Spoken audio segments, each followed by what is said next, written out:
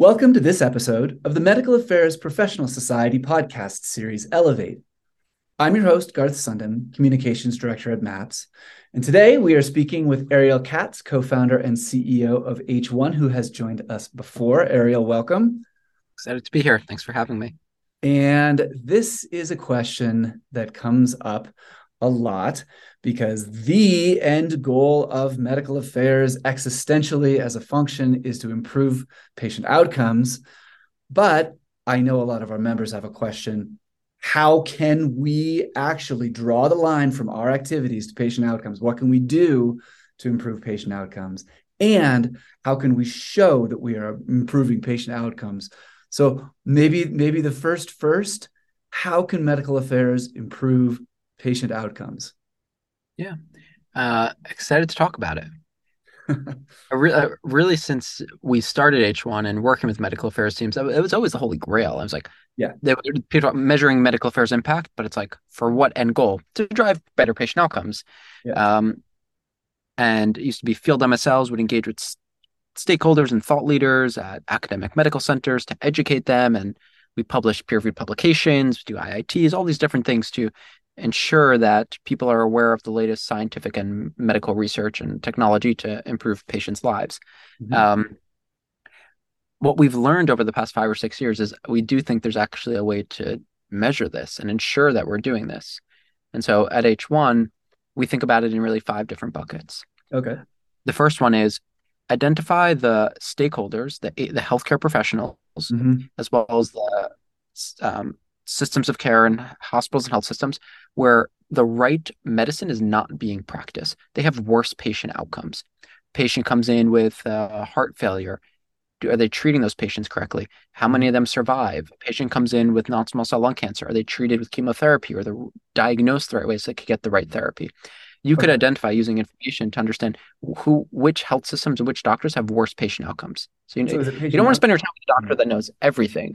You want to Yeah. know who's not treating patients correctly. That's really where you can move the needle for the world. So And guideline adherence. So is that what you're looking for? Like, you want to a whole range of different things. So you want to look for, um, generally speaking, guideline adherence, but mm-hmm. even one level below guideline adherence, you want to look at like mortality rates of patients that come in with HER2 triple negative breast cancer Yeah. compared to another place. You want to look for infections in the surgical room and why that Mm-hmm. happens at a given health system or given with a given doctor compared to other ones. Really benchmarking everything from like the dynamics of care, the type of care they're getting, so standard of care, so guidelines and local protocols, to cost of care and if they're being treated with the right therapy across the board for hospitals and healthcare professionals. Oh, that's interesting. I don't want to go too far into the weeds here, but would you be looking for anomalous poor outcomes? What I'm wondering is if there are if it's hard to disentangle poor outcomes from societal and system-wide healthcare issues that create across the board lower outcomes, or what you're really looking for is an anomalous HER2 positive low outcome for young women's breast cancer, and there that you could make a difference. The way we think about it and what we see in the data is like at Duke Health System, great medical center, great health system. If they are patients systematically with stage 3 non-small cell lung cancer Mhm. die earlier and live less years and have to spend more time in the hospital than City of Hope, MSK, Mount Sinai, NYU, MD Anderson, and it's lower by 30%. You have to ask why. Okay. And at Duke, for example, it could be because their protocol level is wrong. And you'd want to engage with someone that's thinking about the local protocol at Duke. If you look at Duke, or if you take a City of Hope and MD Anderson, Yep. generally equal outcomes. But if you look at the 30 oncology or the 100 oncologists at MD Anderson, there's 10 that have significantly worse outcomes for patients. Sure. MD Yep. Anderson's protocol level is not wrong. It's those 10 healthcare professionals that an MSL should go and talk to and Mm. educate them on the latest treatment for how to treat some of non-small cell lung cancer. What tests and diagnosis should you run to know what treatment is best for them? Like you'd really want to be able to understand it at a system level and a doctor level and look at different outcomes depending on the indication. So it's different for someone with psoriasis and non-small cell lung cancer than LP little a and rheumatoid arthritis. They're all different. So you want to look at the definition of good patient outcomes across the board and look at it at a doctor level and a hospital level. Okay, so you identify these areas, so outcomes, identify areas for possible growth. It sounds like each of these opportunities for growth could have a different mechanism to bring them back up to par, or is it just an MSL's got to go talk to them? No, it's very different. So if there's 100 oncologists at MD Anderson, 10 of them have worse patient outcomes in um, uh, bladder cancer. Sure. Um, that's an MSL should go and educate those 10 why they're giving them chemotherapy instead of the latest immuno-oncology treatment or targeted oncology treatment. Yep. If Duke Health System has written a protocol that systematically does not diagnose patients properly with that are at risk of heart failure, it's probably research activity that could get involved. It could be scientific publication. Yeah. It's all controlled by medical affairs, by the way. But there's different, and then maybe an MSL or someone engages with Duke and someone at Duke. But it's not going to, you can't change the needle at Duke by an MSL engaging with a thought leader cardiologist at Duke. It just won't do anything. Okay. You're running against the wall. Yeah. Okay. Well, let's get to the next bucket. So we've identified these We HCP. know where the gaps are. Then the next bucket, which we're just hitting on, is who Yeah. are the stakeholders that can change that? And sometimes it is an individual healthcare professional. Sometimes it's an administrator, a department head, a service line head at a health system. But sometimes it's those 10 HCPs at a regional health system that just don't understand the latest medicine and the efficacy and the safety profile of it. So you want to identify who the stakeholders are. Yep. And sometimes it is a KOL, but not all the time. And we're seeing medical affairs change their stakeholder landscape. And we're saying, great, change the stakeholder landscape to the people that can drive better outcomes for patients, where we're going to tell you where the gaps are. So identify who the stakeholders are, Yep. knowing where the gaps are. It could be a system level, it could be a HCP, it could be a KOL.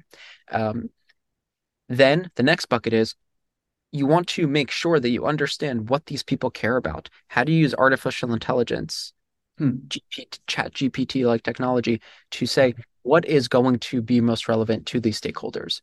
The next and I believe most important bucket is measure that change over time. What is the impact of medical affairs? Making sure patients get the right outcomes.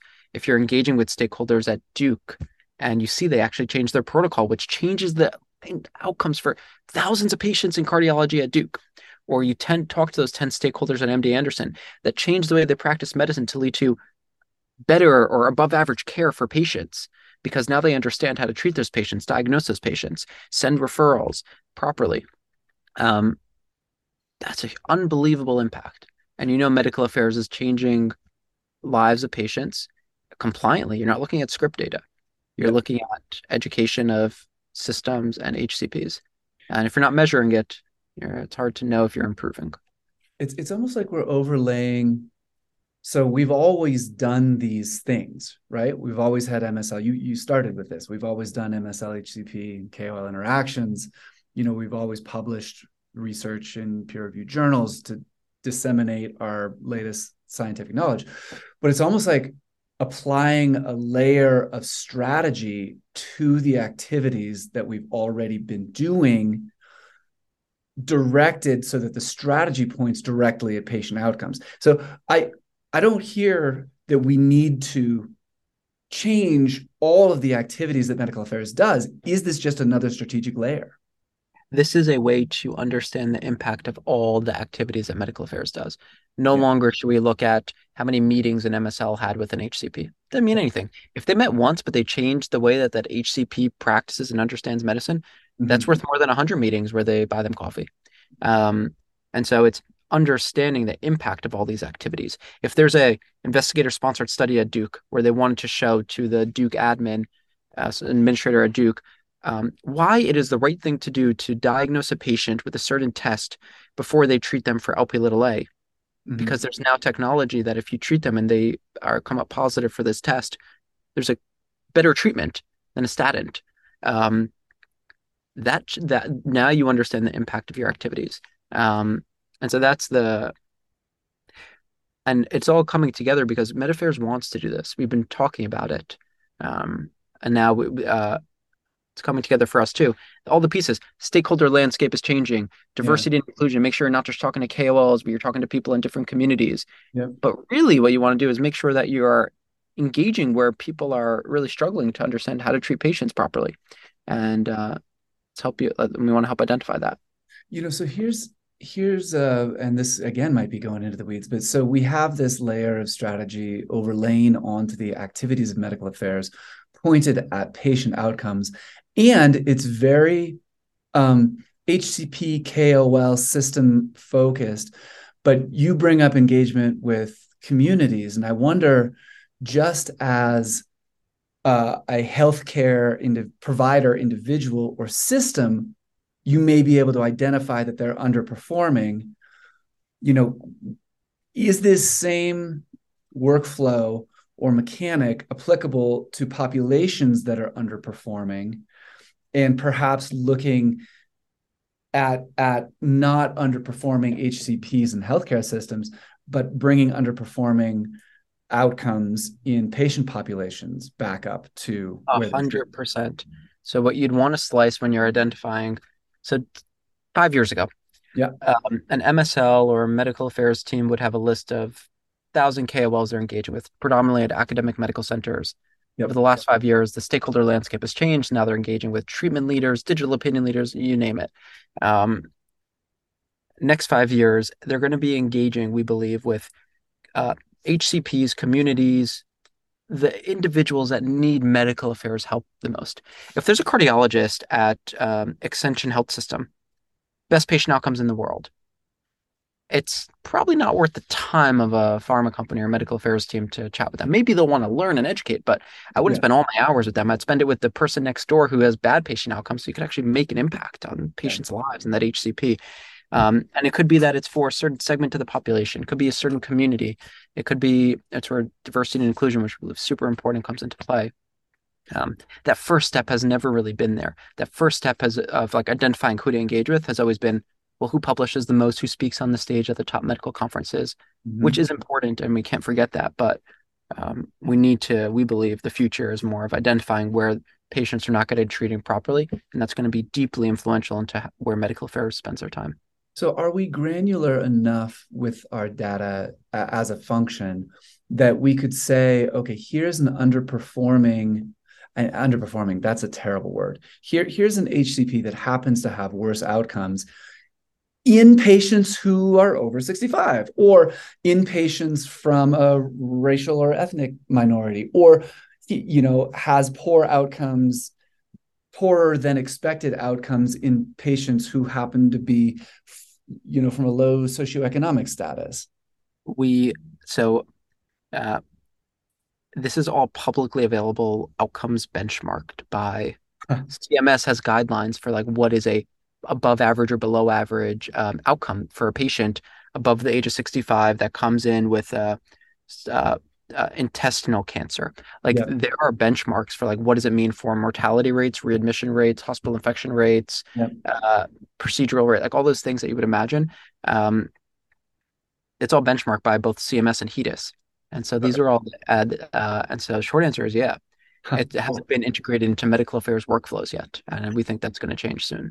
And what I was wondering is if you could say, using your vast resources of data and tools to make sense of it all, that you, individual HCP, are treating this subset of your patients non-optimally, and here's a way to treat that subset of your patients optimally. That's the job of medical affairs in our mind. So we could help someone in medical affairs say, this pulmonologist is in the bottom 10 percentile for patient outcomes with COPD and asthma. Here's the expected life of patients with COPD from this doctor compared to a different pulmonologist. You should go and talk to them. And there are patients that come in, they're identical patient with pre-existing conditions, all these things, but like they are well below average. So you could look at that at a hospital level and an HCP level.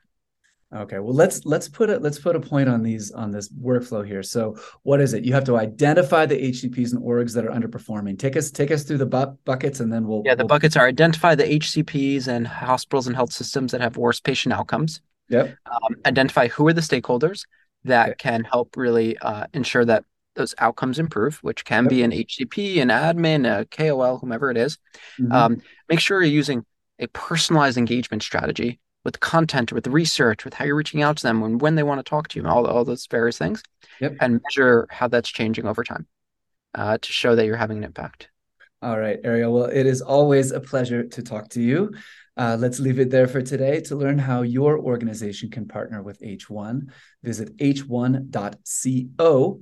MAPS members, don't forget to subscribe, and we hope you enjoyed this episode of the Medical Affairs Professional Society podcast series, Elevate.